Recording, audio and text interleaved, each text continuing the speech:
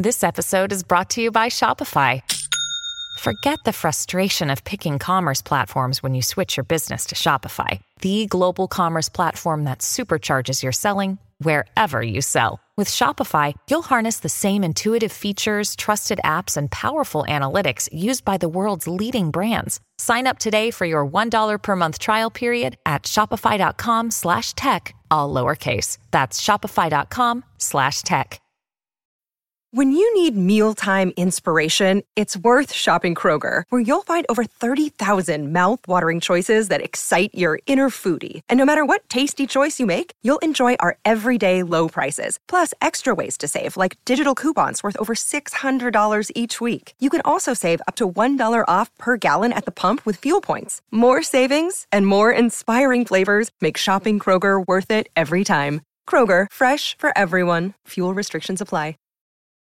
Your brain needs support, and new Ollie Brainy Chews are a delightful way to take care of your cognitive health. Made with scientifically backed ingredients like Thai ginger, L-theanine, and caffeine, Brainy Chews support healthy brain function and help you find your focus, stay chill, or get energized. Be kind to your mind and get these nootropic chews at ollie.com. That's OLLY.com. These statements have not been evaluated by the Food and Drug Administration. This product is not intended to diagnose, treat, cure, or prevent any disease. This is like the secret, if anybody's listening and actually wants to do it, is like social growth has been 10x anything else we do for the newsletter. I mean, 10x. We basically go from rented platforms, aka TikTok, Twitter, Instagram, whatever, and we take them to our owned platform, which is our newsletter. Welcome to Creative Elements, a show where we talk to your favorite creators and learn what it takes to make a living from your art and creativity. I'm your host, Jay Klaus. Let's start the show.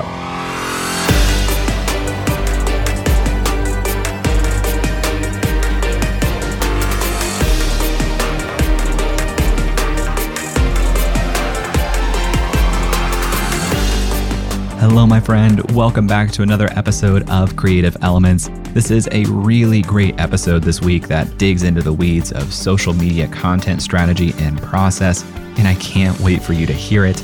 But first, I wanted to share an insight that I had in editing this episode. Last week, I mentioned that I've been working hard to create a home studio that makes recording incredible looking video easy. Well, I'm proud to say that it's all set up. It looks great. It sounds great. I'm super proud of it. I even have some smart outlets that let me turn on things with voice commands. But in editing today's interview, I actually realized that my decision to do the work on my home studio came from this conversation that you're about to hear. To peel back the curtain a little bit on this show, I typically record interviews 1 to 2 months ahead of when I air them. So by the time I'm editing an episode, I'm actually re-listening with pretty fresh ears. I usually forget a lot of the specific talking points we had in any given conversation until I'm listening to it in the edit. But I'm noticing that even though I don't specifically remember some of the talking points, they have a noticeable impact on my decisions and behavior, so they must be in there subconsciously. There's a point in this conversation with Codie, today's guest, where she talks about how she built her home studio to lower the friction involved with the creative process. That comment made me think about my own studio, and without getting into the weeds, I had a lot of friction around creating video because of a specific quirk with my camera, a Canon M50 Mark I. So when I was investing in new equipment a couple weeks ago, I decided to invest in a new camera because I knew that it would lower the friction of creating. I didn't realize in that moment that my decision had been impacted by this conversation with Codie Sanchez weeks ago, but it definitely had been. And my point is this: the conversations we have with friends, peers, mentors, they often have a much bigger impact than we realize, even if they aren't recorded or we don't remember them. And it's a great reminder that we would be better off if we were more proactive in having those conversations. Okay, I'll step off my soapbox here and tell you about today's guest, Codie Sanchez. Codie Sanchez is what she calls a reformed journalist who became an institutional investor and then a cannabis investor. She joined Vanguard's ETFs business in 2008. She moved to Goldman Sachs, became an SVP at another institutional investing firm tasked with a $3 billion region, and then finally came to First Trust, a $63 billion firm, to build the Latin America investment business from the ground up. Don't worry if those names and firms are unfamiliar to you. The point is, she had a very successful career as an investor long before she was building content here. She has an MBA, a PhD, and as a journalist, she received the JFK Award for Print Journalism. But if you have heard the name Codie Sanchez before, it's probably because she has become a prolific content creator, and her creative platform has really grown over just the last couple of years. I think I got talked out of being a writer and a journalist because that wasn't a reasonable thing to do if you wanted to be happy and married and have money or whatever. And then this whole explosion of the internet happened. And then I was an investor and it was like the golden handcuffs. I couldn't get away from it. And then I just started creating without the thought of making money. And now it's my favorite thing to do. She's now the founder of her media company and newsletter, Contrarian Thinking, and co-founder of Unconventional Acquisitions. In her content, Codie helps people think critically and create cash flow unconventionally through what she calls sweaty and boring small businesses. Well, it started really for two reasons. One is our name might give some of it away. I felt like people were losing this ability to question things. As a former journalist and as an investor, which are the two things I sort of consider myself, the most important things you can do in either one of those are to question. And if you start taking things at face value, you will quickly lose money. Codie has a soft spot for these sweaty and boring businesses because she actually owns more than 24 of them herself, 26 if her LinkedIn headline is up to date. These businesses include car washes, laundromats, pool service companies, and waste management companies. And as boring as they are, they seem to be making for some pretty popular content for Codie. This guy turned literal trash into billions. Wayne Huizenga turned Waste Management Company, which is now a $57 billion market cap, into that by buying first one old, beat up, gross trash truck. Then he made some money on that, scaled up, bought trash companies, and created an absolute empire. The theory goes, from smelly trash, boring, he goes on to own sexy businesses like the Miami Dolphins, the Florida Panthers, and the Marlins. So what do you learn from this? You don't have to have a ton of money to do M&A, you just scale up. And two, maybe you start with the unsexy things to become a billionaire. Follow along, we'll teach you more. Codie's audience numbers are pretty staggering and even more impressive when you take into account that she began the business in December 2019, just over 2 years ago. Yeah, I think we're over at 150,000 subscribers and probably something like 1 million total followers across our social platforms. And those numbers are already a little dated because as of this recording, Codie has 815,000 followers on TikTok, 209,000 followers on Instagram, and 123,000 followers on Twitter. So in this episode, we talk about Codie's bet on being a content creator, how she forms opinions, her exact content process and strategy for TikTok, Twitter, and Instagram, why she doesn't recommend Substack, and why contrarian thinking is a skill we all need to hone. I'd love to hear your thoughts on this episode as you listen. You can find me on Twitter at jklaus or on Instagram at creativeelements.fm. Tag me, say hello, let me know that you're listening. And now, let's talk to Codie.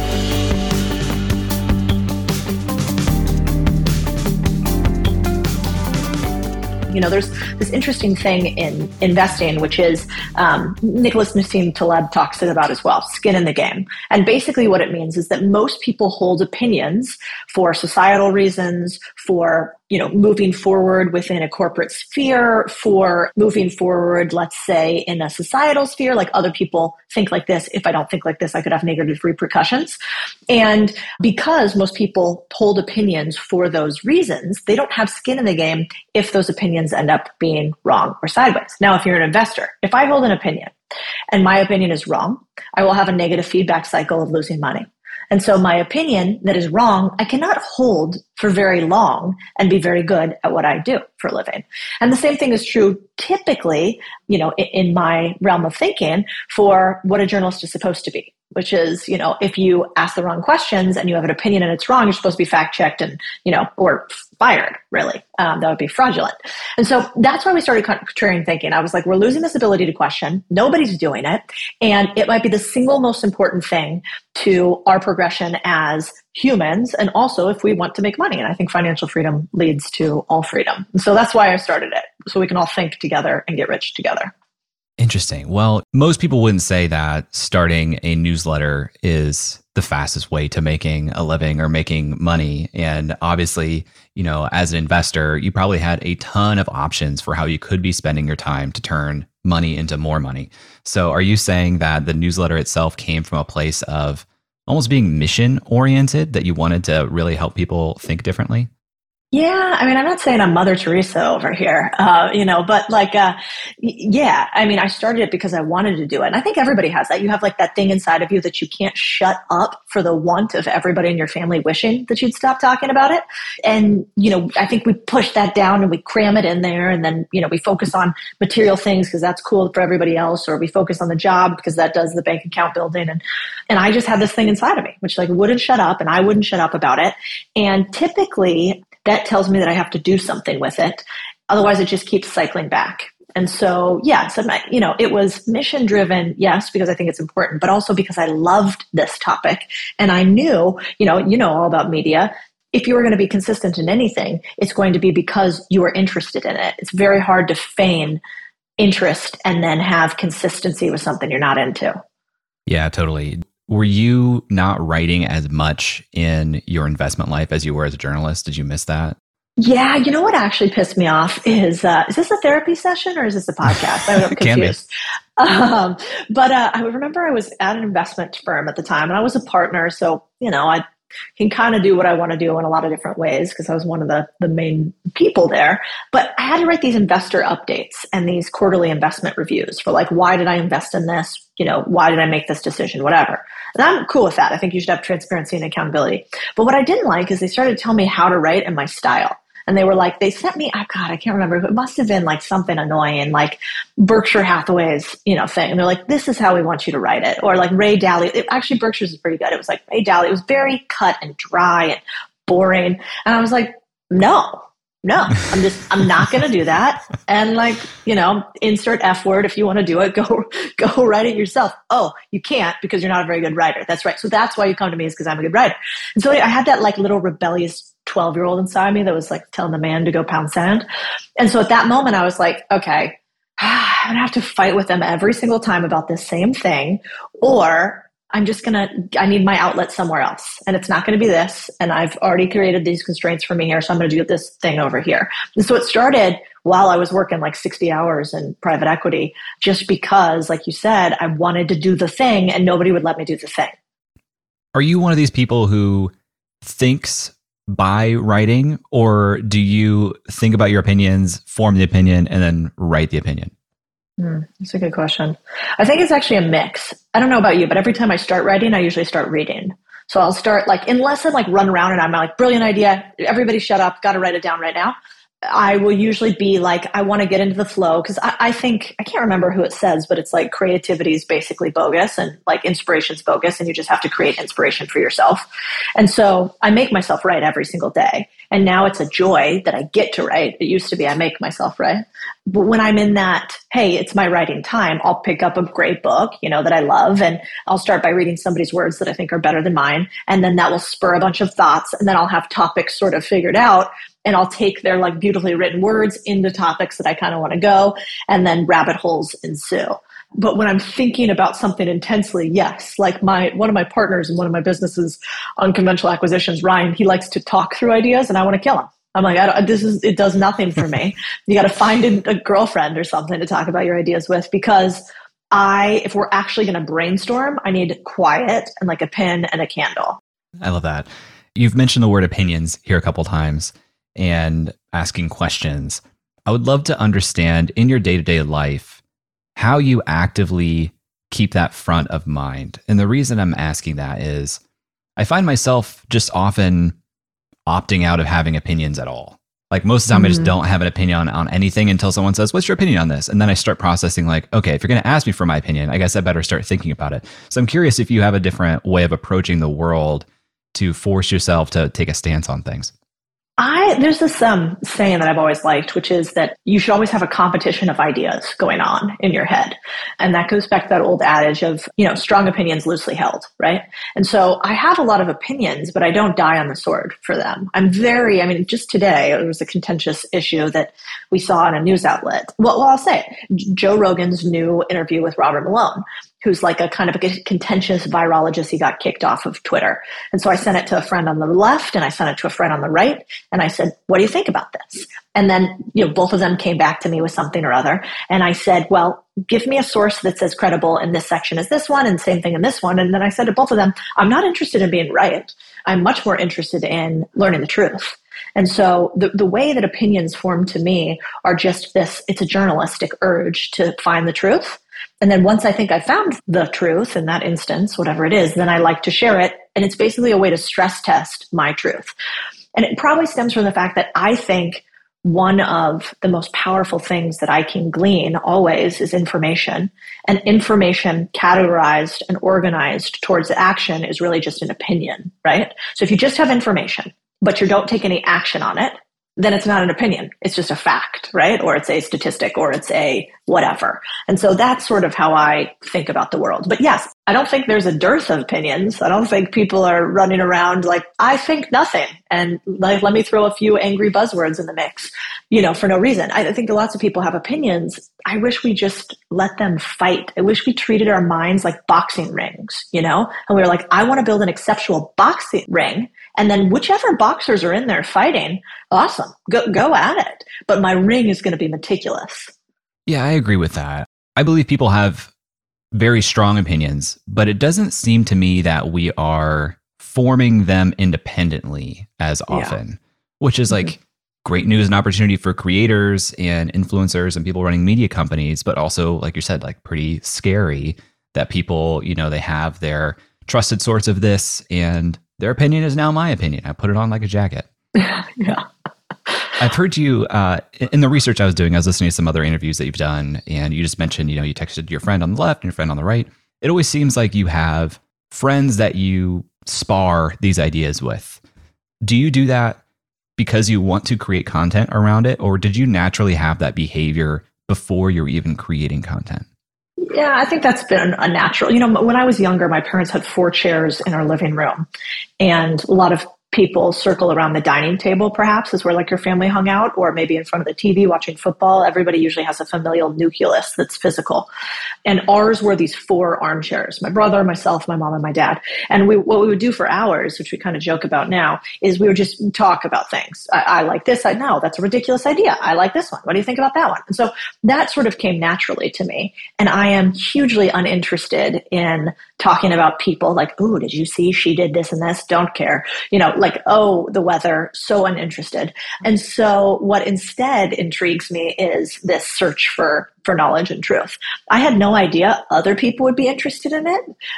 Honestly, people are like, what's your content strategy? And I'm like, well, I've tried to do the avatar thing, right? Like, this is who I serve. And then I've tried to do the, here are like demographics and whatever. And then what I always end up doing is just creating the stuff that I think is interesting. Usually the stuff that I think is interesting, people will think is interesting. And the second I try to copy somebody else, or I try to do something because it's trending or whatever, it's embarrassing. It totally flops. So yes, I think I've always had that. But I think everybody has that. And the problem with most of us, why we can't create content like that, is because what do? We mouth off every time, telling everybody else our opinions instead of shutting up and listening to your landscaper. This is ridiculous. People won't be able to see this on the podcast. Like, look at this ridiculous thing. So this looks like a Freddy Krueger situation. It's like a Wolverine. It's a legitimate Wolverine, like 3-pronged metal thing that you like hold in between your 3 fingers. Like, you would not want to come into my office right now. We'd have a lot of questions. And the reason I have this ridiculous thing is that I befriended our landscaper who's been working for us. We're redoing our backyard, and his name's Maverick, and he only has 1 tooth in the front. It kind of wiggles when he talks, and he's all tattooed up, and we've gotten to know each other, and he uses this in the yard. And so he's this really kind of scary looking guy with a huge knife, and he gave it to me. And the reason why is because he doesn't know anything about me, but I sit down and like hear his stories. So I think a lot of people think about how to create content from your ideas, and my best content is often not my own ideas.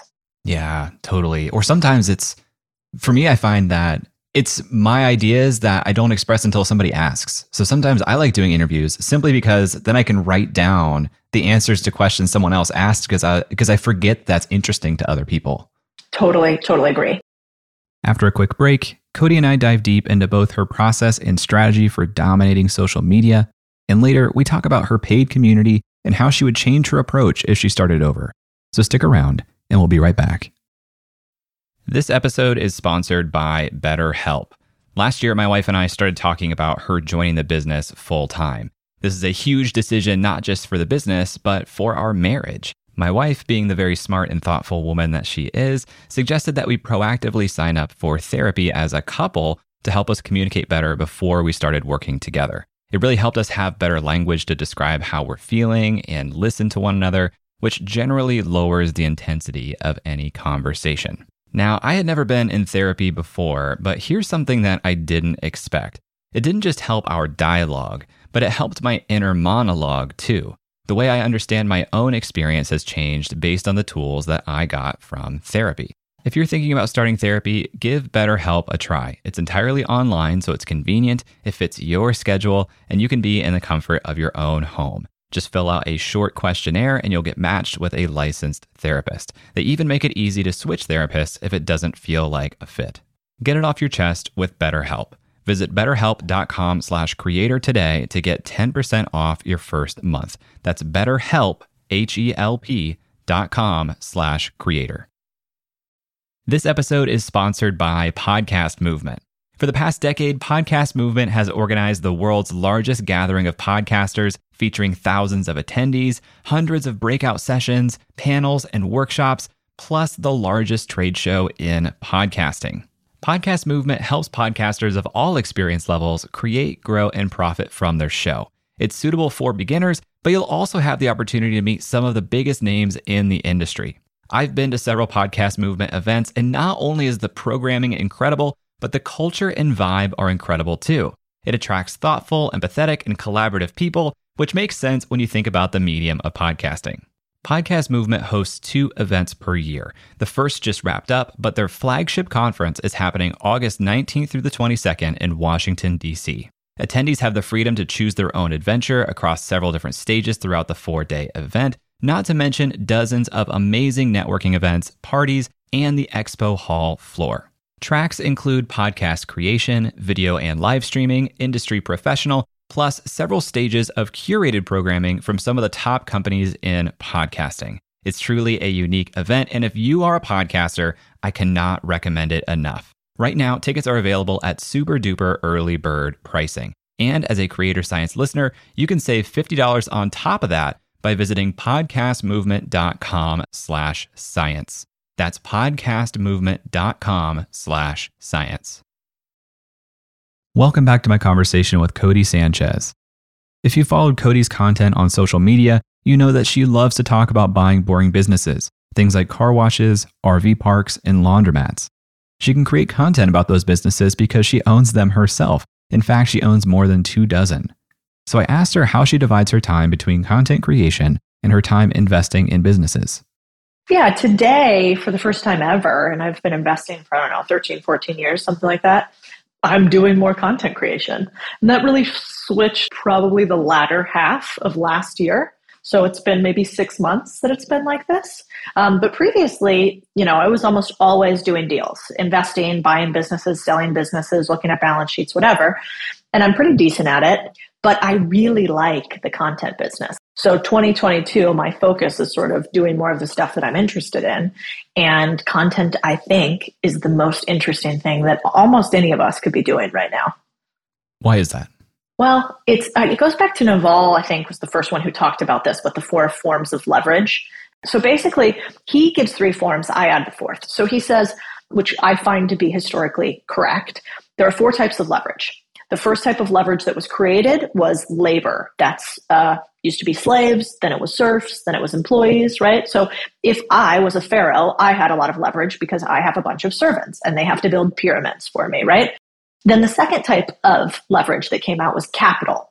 And so capital came out during the banking reform in the US, which is right when the Rockefellers and the Rothschilds and those big names became titans of industry. Why? To create a huge energy company, you need money. You need other people's money, aka capital as leverage.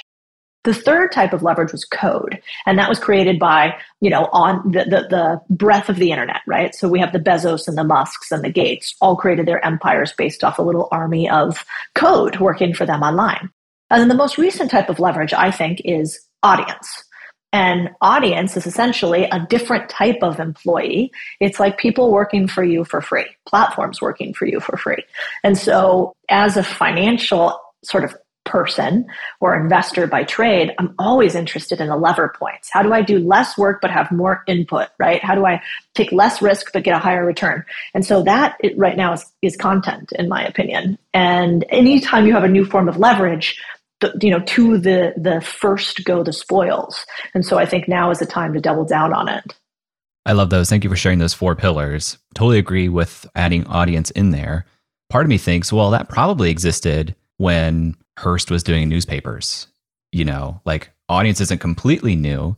Do you think we're in a notably different time with audience as a leverage point? Yeah, I think so. Audience existed before, but I still think it wasn't the main pillar. It wasn't. So even when Hearst, and you could say you go all the way back to the Gutenberg press, right? I think the difference today is that was still such a political game, right? So you had to actually have distribution rights that were allocated inside of cities. It was a capital intensive game. And today you don't have to have any of that. It's democratized in the same way that you had code pre the internet, right? You had hard wiring of code that you could do in varying types of super large computers, but it wasn't so democratized. And today I'm not sure it's ever been so democratized, and maybe they'll just continue to, but that would be the difference. Means of creation have gotten a lot cheaper. Means of creation, absolutely. And the means of distribution. It would be very hard previously. I mean, could you imagine a newspaper going quote unquote viral and having millions of views within a weekend? That would be really tough. They'd have to distribute the actual newspaper to millions of people. Well, part of the reason I got really excited to talk to you is because you started Contrarian Thinking beginning of 2020.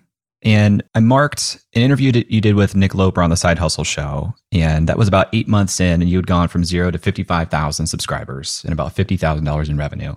Then you talked to Nathan Barry in March of 2021, and we're at 102,000 subscribers. Which is wild. When you say that, I kind of forgot we did that. I guess we should take a pause sometimes and reflect. It is wild. And, to reflect back some of the other things that maybe listeners don't know, 103,000 followers on Twitter, 64,000 on Instagram, 527,000 followers, 527,000 followers on TikTok.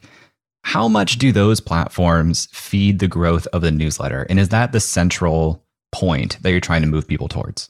Yeah. I mean, this is the secret. If anybody's listening and actually wants to do it, is social growth has been 10x anything else we do for the newsletter. I mean, 10x. We basically go from rented platforms, aka TikTok, Twitter, Instagram, whatever, and we take them to our owned platform, which is our newsletter. It's the only platform that we can own outright, right? Where I can control the distribution. Nobody can say the algorithm changed in X and Y and Z. Theoretically, Google could, I guess, kind of mess with it. So that's been the entire growth strategy, at least for the past 9 months or something since we focused on it.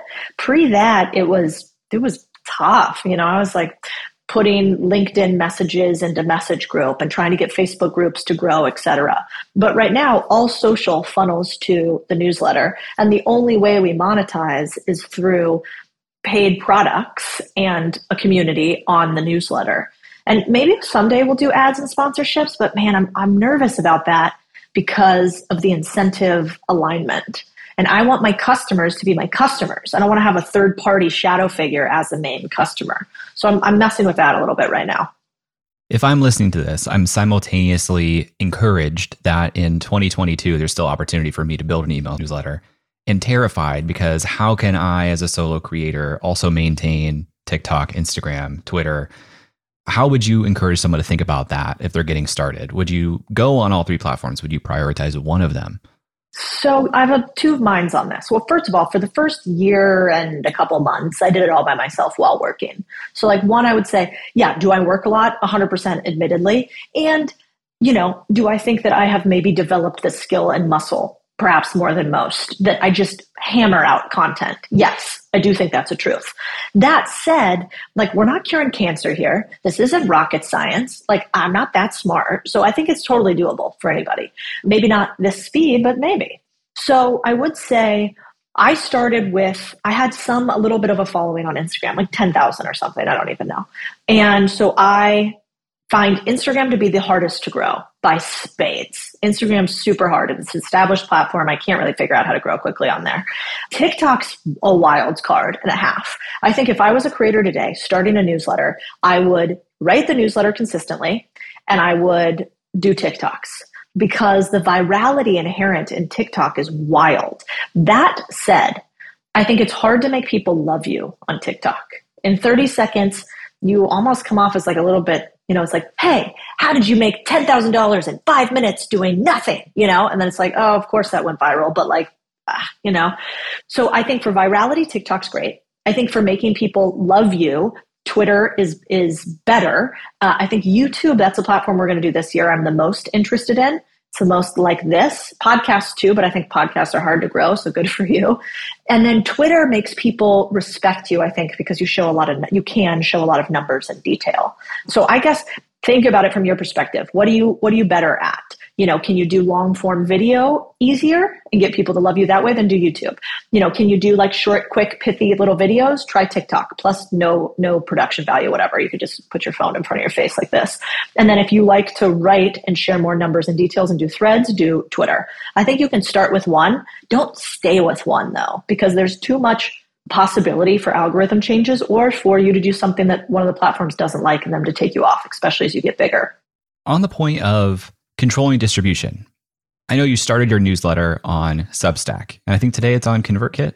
Yes. And I know you had like an issue with Substack, and we don't have to get into the nitty gritty of that if you don't want to, but I would love to hear how you would encourage people thinking today about which EMS to start with who have heard about Substack to think through that decision. I think Substack and Ghost are fine for people to start on. I just think that to charge 10% of your subscription revenue for a glorified Squarespace, WordPress hosted website is a joke. And that's what Substack does. And then what they did to me, I was so surprised. They basically shut off our Substack without telling us, without warnings, without anything, because we had products that weren't running through Substack. And I am an entrepreneur multiple times over. I invest in a ton of businesses, so I hate to give shit to founders. It's like a hard enough business. But the way they handled it was so atrocious. I think their head of marketing only got back to me on Twitter after I posted a thread that got tens of thousands of views and their investors started tagging them.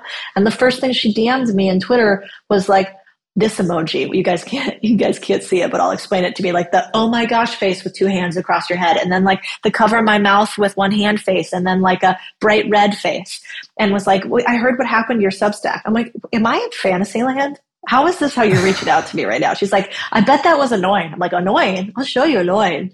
And so anyway, I don't like when people mess with creators because it's so hard to be a creator, actually, even though it's like, oh, woe is me, people are working in the fields, but it's a hard thing. And thankfully I have other income streams that didn't really matter to me. However, I now have people who work for me that rely entirely on the revenue from this business. I don't take any money from this business right now. I only pay my team and put the rest towards growth. But imagine that this was my actual business and that I had people that needed to make money from it and they just shut off your business. Okay, so that's my warning. Be careful about using those sites. Yet, when you first start out, they're great because it's super easy. I'd go with Ghost over Substack because they don't have that likelihood or tendency. But then eventually, you need to build your own platform, in my opinion, even though it sucks and I hate building it and I wish that I could just use Substack. Are you saying if I'm doing a newsletter and I'm going to commit to TikTok, I'm basically doing a 30 to 60 second, let me hit the highlights of what I wrote this newsletter about, so you're repurposing in that way? I do try to repurpose everything. You'll notice my content across all platforms echoes. It doesn't mimic. But yes, if you're creating one incredible newsletter, mine are pretty long, and you're not turning it into 5 to 10 pieces of content, then you probably are driving yourself crazy. So I like to go and learn platforms as they go. So I might start with like, okay, I'm going to get kind of obsessed with Twitter, and I might hire an intern to do the posting for me or get a scheduler like Buffer or something like that. I use Hype Fury for Twitter. much better than any other platform. TikTok, we post natively because that actually helps a lot. Instagram, we schedule out with Buffer. And the newsletter, we created our own website, but we use ConvertKit on the back end. And so I try to schedule out as much as possible. But yes, repurpose your content 100%. But for TikTok, you kind of got to throw the newsletter out of the equation in my mind as far as like the summary or whatever. I think you just need to watch TikTok pretty intensely for like 2 weeks. It's not, probably not great for your mental health, but just consume a bunch of it, tag the videos that you like, and then start asking yourself this question. How could this viral video apply to what I do? How could this viral video apply to what I do? Save all of those and then go try to make those viral videos something about your underwater basket weaving newsletter, right? And are you doing the creation of all those video assets yourself? Because they look great. You even have cut-ins of illustrations and things. Are you doing the editing yourself? No, not now. No way. I would definitely not be able to keep up with that. But, our team's super lean. And I think, I'm probably the exception here. So with about 1 million person audience across it, which really ballooned over the last, let's call it 3 months, not that many people do multiple platforms. So you do not have to do it. Like Anthony Pompliano, he really dominates YouTube and Twitter. That's it. That's all he does. And YouTube's newer for him. And Twitter, he's been a killer at forever. So you can totally pick your platform. TikTok, I have pretty edited videos on there, but a lot of people just hold up their phone and edit in the app. It's just not, I'm 35, so I'm like slightly past the age where I'm pretty good at that kind of shit. So you're creating the asset and then uploading it to TikTok. So basically what I do now for TikTok, I almost treat TikTok like YouTube. So we have a workflow. All of our workflows go in Notion. I go from like idea to a developed script to a ready to film script. Then I film them. Then I take that script and I give it to our editing team. It's a one guy team. And I basically wrote like, I'll kind of write a little guideline for everything I do. It'll say like, here's what a Codie TikTok video looks like. So take any of these videos and make them look like a Codie TikTok video. Got it. And then I batch the content creation once a week. So I film once a week. Got it. What's your film day look like? Well, there's a lot to be desired now. We're trying to figure this out. But I'm looking at my office right now. There's like a camera. So you probably know this, but when it comes to heavy content creation and like turning your content into a business. So like you do not have to start like this, but let's say you want to make that, $1 million content business. It's all about, in my mind, decreasing friction to creation. The more friction or more difficulty it is to create, the less you're going to do it, even if the friction is 5 minutes. So I have like a camera that's looking me in the face right now. I have like littered all around here, like, little tripod things that I'll like stick in other different locations that are like easily accessible to grab. I have a ring light that I just like flip on. It's $20 from Amazon. All this stuff is like 20-ish bucks from Amazon. I have like a little, what is this? What is this called? Like a lavalier microphone. Yeah. And it plugs into your phone, $20 on Amazon too. And so all this stuff is kind of like sitting right here. And on film day, I will, how you go to write a newsletter? I try to write same time every single week and when inspiration hits, but same time every week. It's a job. And I do the same thing with scripts. So I'll have 1 day a week where I write a bunch of different scripts for TikTok and now YouTube. And I'll take those scripts and we'll hammer through them in a day. And I want to get more creative and do vlog style and stuff. So that'll happen going forward. But for right now, it's, point and shoot and kind of execute. You're saying we when you say we hammer through them. Do you have somebody there helping you? Yes. When I film now, I have a videographer. His name's Samuel. He's awesome. And, you don't have to start. Like a lot of my friends who are big creators, they don't have a set videographer. Again, I like to decrease time to friction. And video is not my most native tool. So I'm like kind of obsessed with the production of it. I think of myself as the executive producer, like almost like when you think about a movie, you don't have Spielberg actually filming. Oh my God, did I just compare myself to Spielberg? Gross. Anyway. I love it. You don't have the director sitting behind the camera all the time doing all the different things. They're kind of thinking at like a high level, they're storyboarding, whatever. And then you have the real specialist who's like, what if we then, make it look like you're jumping out of the ocean. And so that I think is the difference. I love that. Thanks for going into the weeds with me here on some of this, because even though this is, several steps ahead of where probably the average listener is at. I think it's good to know what you're aiming towards several steps down the road. And, we've covered a lot of the like how to get your first 100 people on here, which is super valuable, very, very, very, very necessary. But I like to go into the weeds, especially with someone who's done this so recently, because, I had Tim Urban on the show, and Tim's awesome. He had a similar approach where he says, I write for a stadium full of Tims. I started to realize, I was like, okay, my like weird interests, like a lot of people have those same interests. This isn't, and so this is like the beginning of me being like, okay, if I find something fascinating, I'm going to assume there's a stadium of Tims out there who are going to agree exactly. And I just started doing exactly what I wanted to write about, like what I was interested in, regardless of viral. Stop thinking about going viral. And now it was just trying to delight the current people that were there. And I was just trying to do that by following my own interests. But he hit Facebook in 2014 when Facebook was trying to push content. Like, we can't do that today. Totally. I also don't trust people that are like, oh, I just went viral on here. Like, I don't even know what happened. The video just got huge, and then my newsletter had millions of subscribers. And next thing you know, I'm on Oprah. And so, when there are people that say stuff like that, I'm like, no way. Like, you were in your basement hammering away at 2 a.m. in the morning, like the rest of us. So I think it's like good to be honest about the fact that if you want to be a content creator, it's a blast. I love what I do. But like, it is a job. That's why I share all this stuff, because most of the people listening are never going to do any of this, even if I gave you the login to everything that I do. That's like a 1%, Yeah, I've thought about creating a series of courses on like, why not to create an online course? Why not to do a newsletter? Because I feel like if I can talk you out of doing it, you're welcome for saving you for the time of trying. Like, you need to tell me to pound sand. That's a good idea. You should do that. You should totally do that. When we come back, Codie and I talk about her Twitter strategy, how she would build a community if she started over today, and her feelings on subscription memberships. Right after this. Hey, it's Kaylee Cuoco for Priceline. Ready to go to your happy place for a happy price? Well, why didn't you say so? Just download the Priceline app right now and save up to 60% on hotels. So whether it's Cousin Kevin's Kazoo Concert in Kansas City, go Kevin, or Becky's Bachelorette Bash in Bermuda, you never have to miss a trip ever again. So download the Priceline app today. Your savings are waiting. Go to your happy place for a happy price. Go to your happy price, Priceline. Hey, welcome back.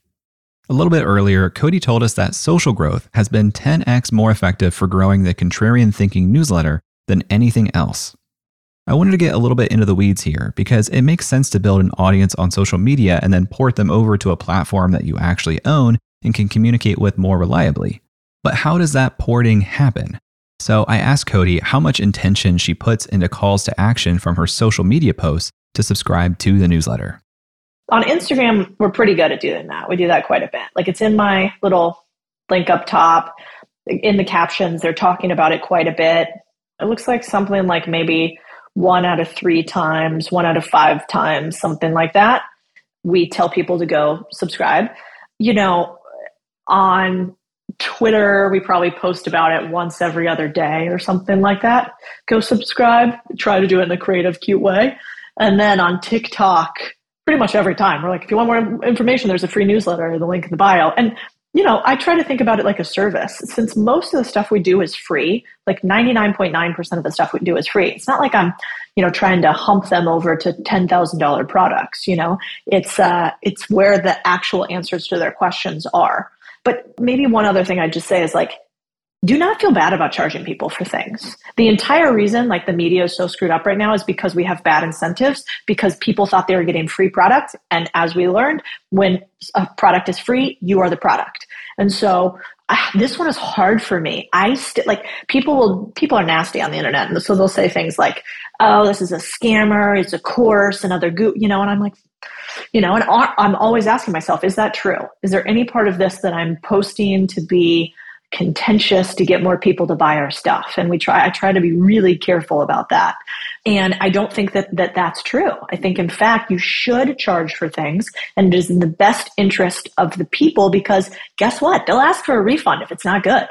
And that is what you should do. You should get a refund if something's not good, instead of have to refund all the ideas that have been put into your head by people that just had bad biases due to advertising. So charge for your product, and whatever you think the price is that you're going to charge for your product, charge more. So good. I want to get to the paid newsletter here shortly, but before I get off of the topic of social media, how do you think about threads as part of your Twitter strategy? Is that core to your strategy? I see that you have a lot of them, but you also have a lot of single tweets. Yeah. Put in here. Well, single tweets are 100x easy. Maybe not 100. They're 10x. They're 20x probably easier than somewhere between 10 and 100x easier. Yes, exactly.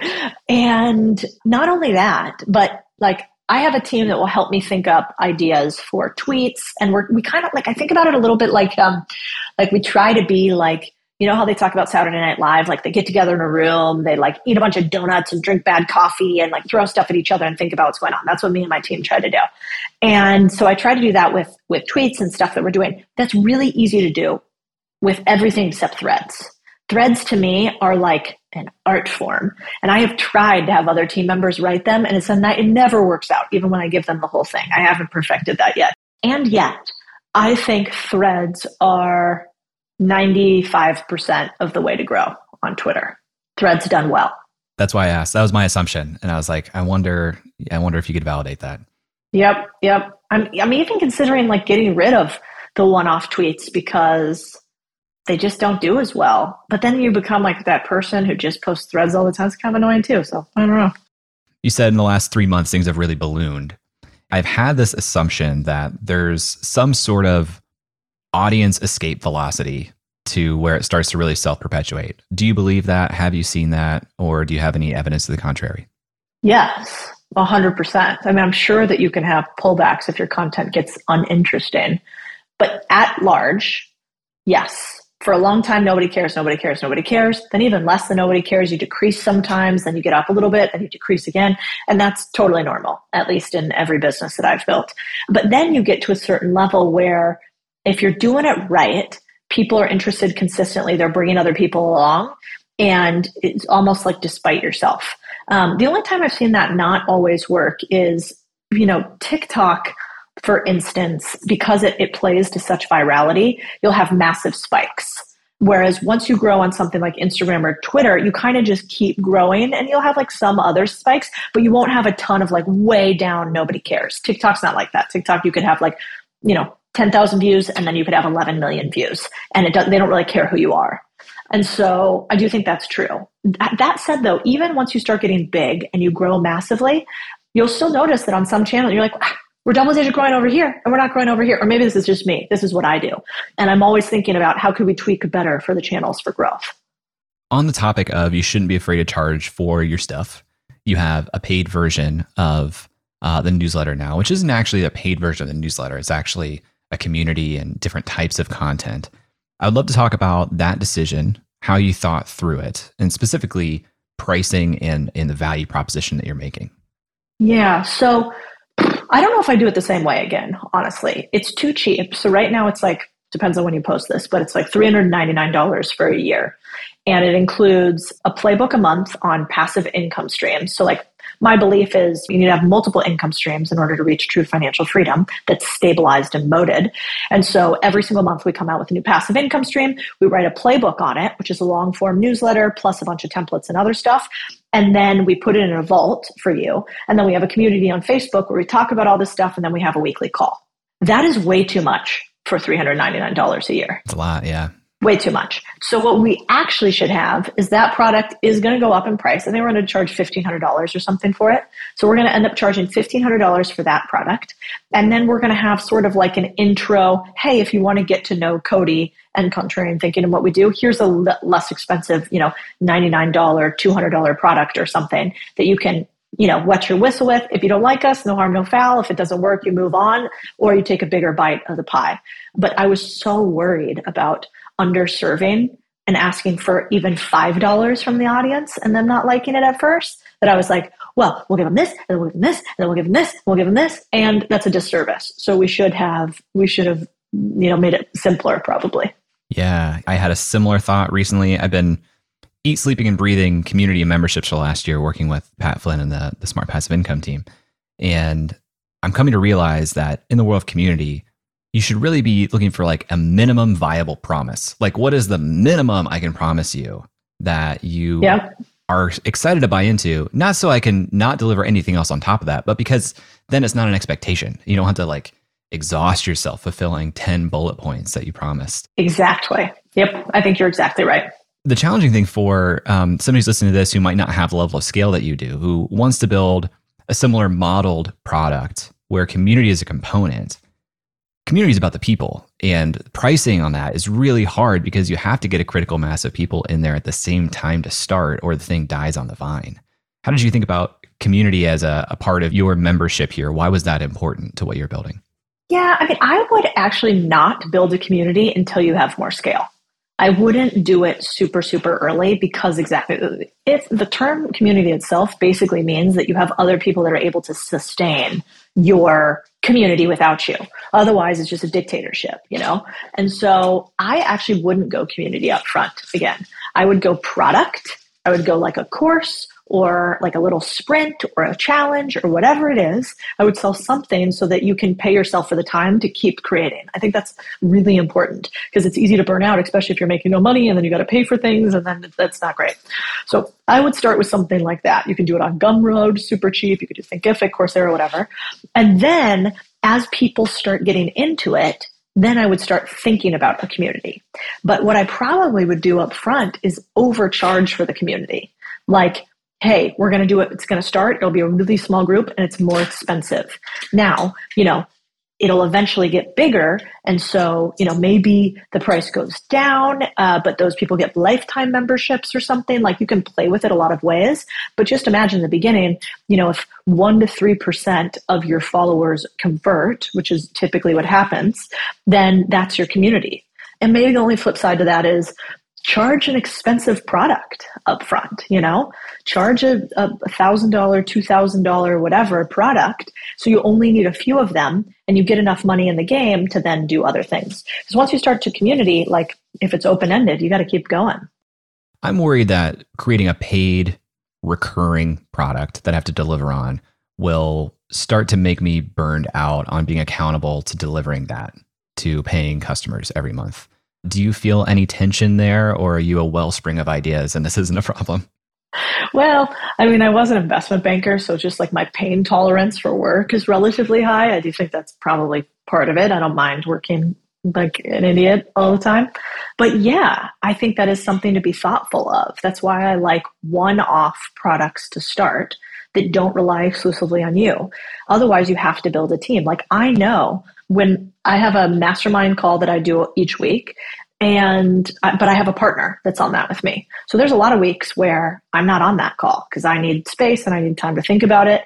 And then for the Contrarian Cash Flow group that we have, there's 4 calls a month, so every other week too. But 2 of those I'm not on it. One of them's an interview that my other team member does, and one of them's a member spotlight. So like the members talking amongst themselves. And so I try to build that into that so that I can keep giving them the best stuff as opposed to just the most stuff. Yeah. I guess it's not that different than being advertiser supported either, though. It's actually probably harder to be advertiser supported because my advertisers don't care if I want to take next week off. They probably have zero forgiveness. Whereas the listeners, the fans would probably be like, yeah, you need a week off to take care of your puppy who's tearing the shit out of your hands. Like, do that, Jay. So I guess it's probably the smarter way anyway. Yeah, I think so. And I think advertisers, you've always got to chase them, right? Theoretically. Like, I mean, I would maybe do long-term partnerships with people eventually that are really set, but I don't want to have to convince people like advertising all the time that they need to pay this certain amount for me. I would much rather build an audience that is naturally, I'm convincing them to convert, as opposed to, it's almost like you're building a whole new audience in advertisers. That's kind of hard. So how are you thinking about the future? Because you strike me as somebody who loves to build new, explore new ideas. Now you have this machine that just to sustain it is a lot of input. So how are you thinking about the future of this business? Well, I'm pretty good about processes and operators. So one of the things about running as many businesses as I do is I realize very quickly where I am not so good. And so I am, we have one business on conventional acquisitions, which is where we teach people to buy businesses. My partner, Ryan, runs that whole thing. I film some content for it. I show up to the weekly mastermind call because they're all really interesting humans and I get content ideas from it. And besides that, I don't do anything. I have a call with him a week. And so that's that business. Then contrarian thinking, the reason that I think it keeps working is, like your friend Tim said, it's only what I care about doing. If I'm not interested in it, we're not doing it. And so, compare that with like my other friend, Sam Parr, who built The Hustle. His business was probably easier to sell because his face wasn't associated with it at all. And yet he had a machine that he had to keep feeding with what the machine wanted. Whereas mine, I was like, I want to write this week on potato farming in Idaho, or I want to write on women's rights. I don't care. Like, it's going to be what happens. And so those are two business models. You just get to pick your poison. So good. Yeah, go out and create and, connect with me. And if there's something that you're creating, I want to hear about it. I always think it's really cool to see what this next level of leveragees will build.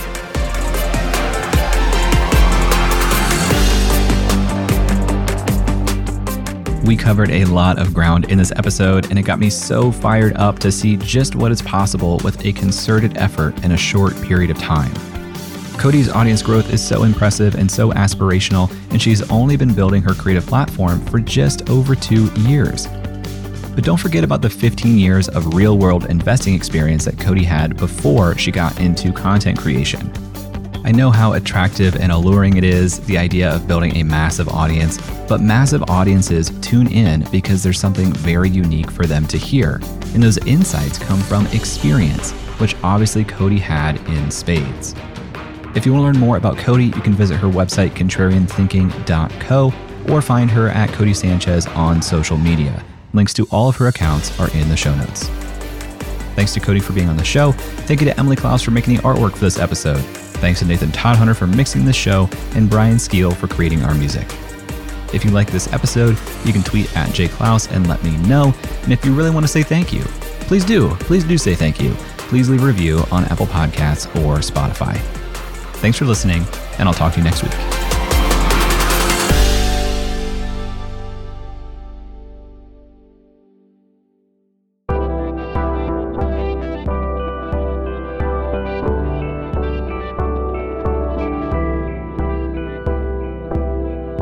The Podglomerate, a sonic universe.